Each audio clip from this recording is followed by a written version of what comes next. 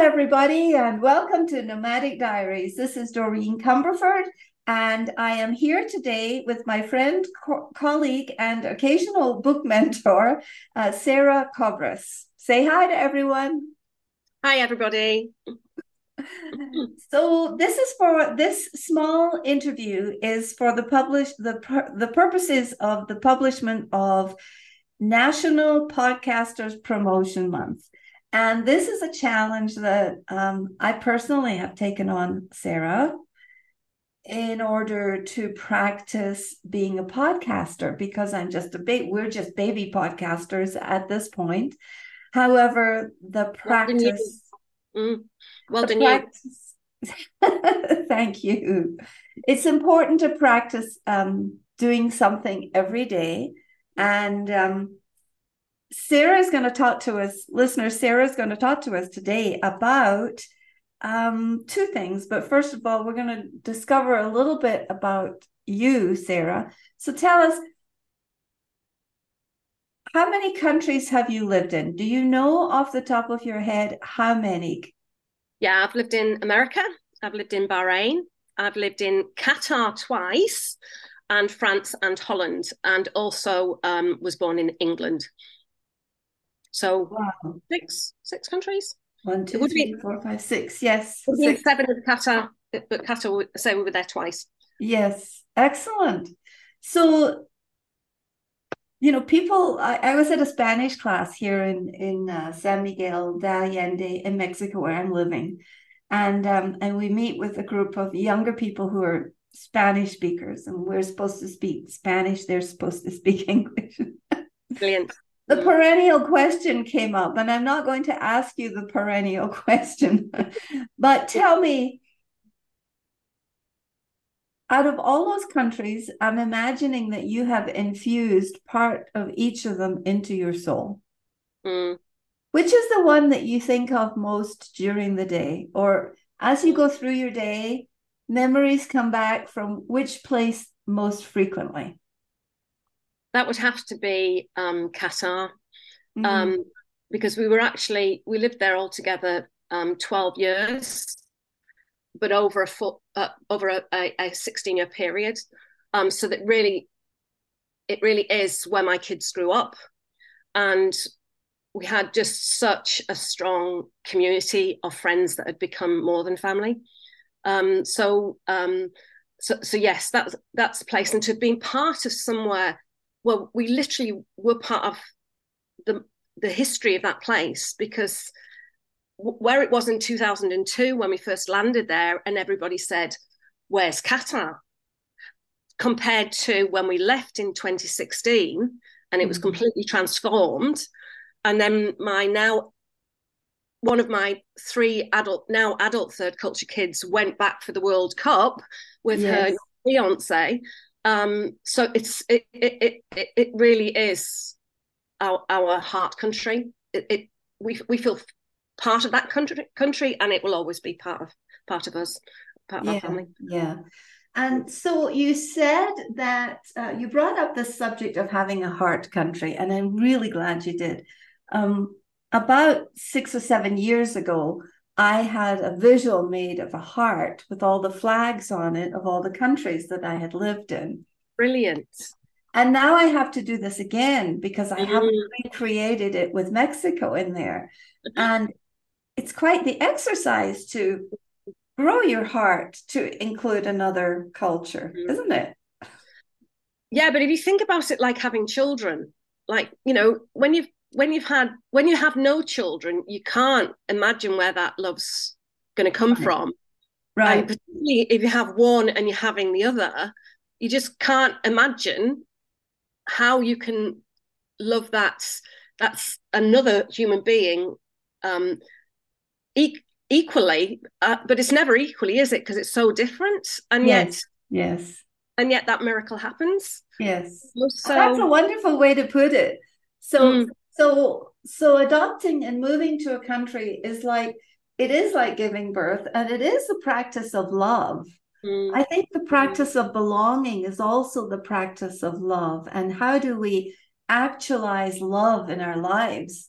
We do that by including more people, right? And belonging somewhere and participating in something, right?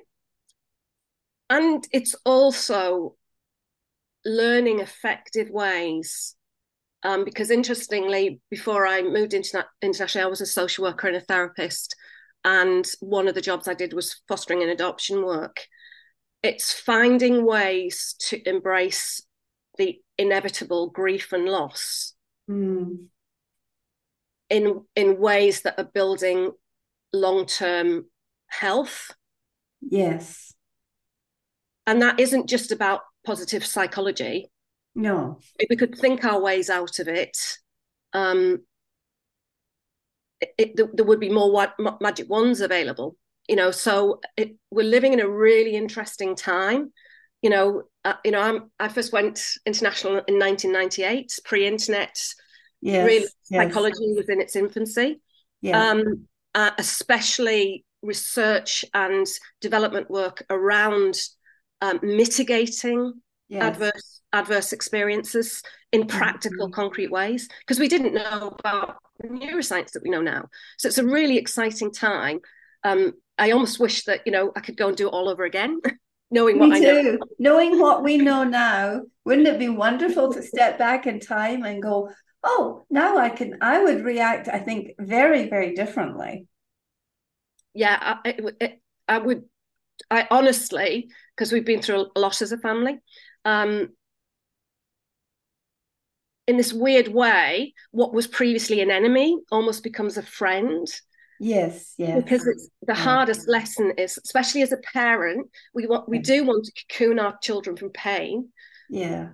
But the strongest, healthiest growth comes from pain. Yes, it does. Not protection. We wish it was another way, but it isn't. It's that universal truth that we grieve because we love. We grieve because we love. And our grief honors that which we love.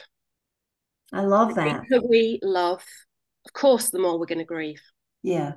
The more we love, the more we grieve, and the more we miss, and the more we grieve. And I think that the grieving never goes away. It's not something we can solve. It's not something we're going to overcome. It's something we move through. And I think finding our wings and our place and the blessings are all part of it. And I think that being a proponent of positive psychology is one thing, but also I think directing the way we think and directing our thinking is very, very important in healing. So tell me, I have a question. I'd like to kind of circle back a second about this heart country thing. So where does England live in that heart? Because when I think of my heart country, I tell people, my real heart country is Scotland, which I only lived in for 21 years. However, it was the installation of all of my software in my brain and in my head came from there. So tell me, where does England or the UK factor into this for you? And now that you're back there, how do you resolve all of the traveling, all of the experiences in order to generate peace?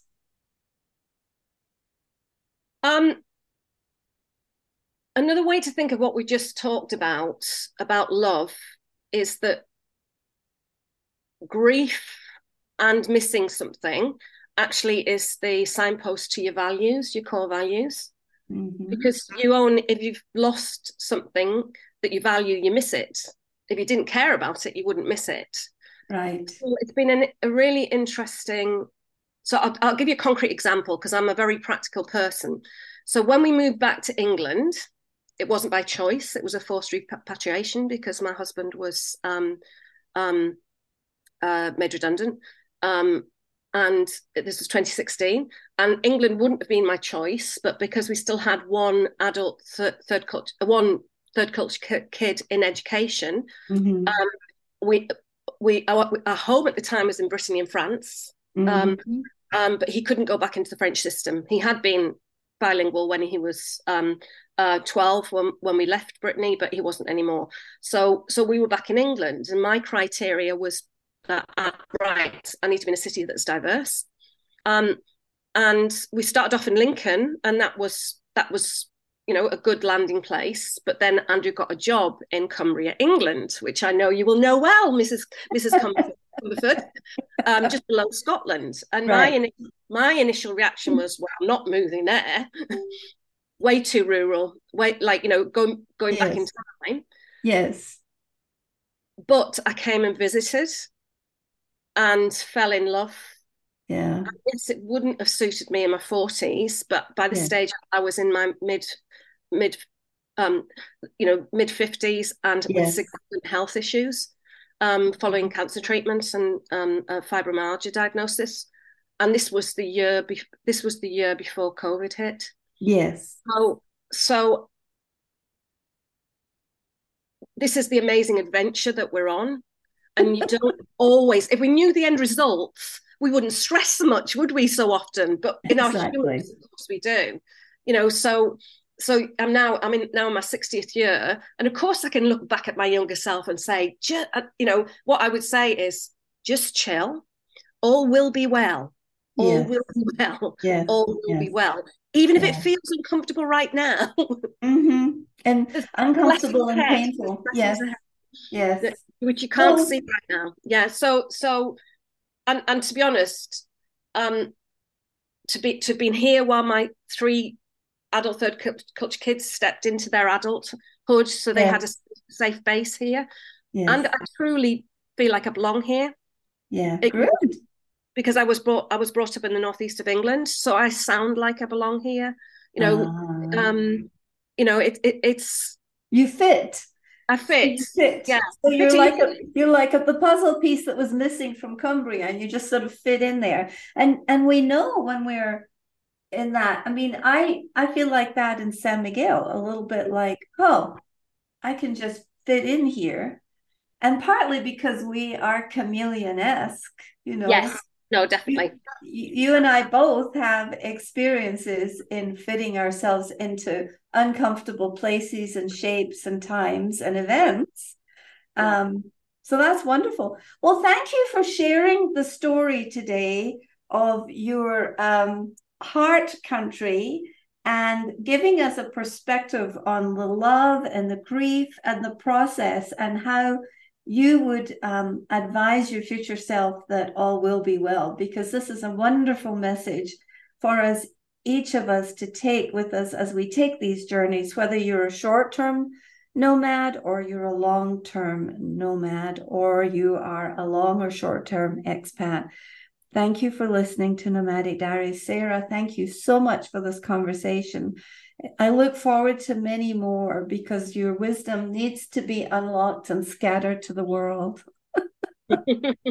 My pleasure. Yeah, I'm very happy to have been here. And I just would add one little qualification to what I said, in that it is a good fit because of COVID and Zoom, I've reconnected with my international self.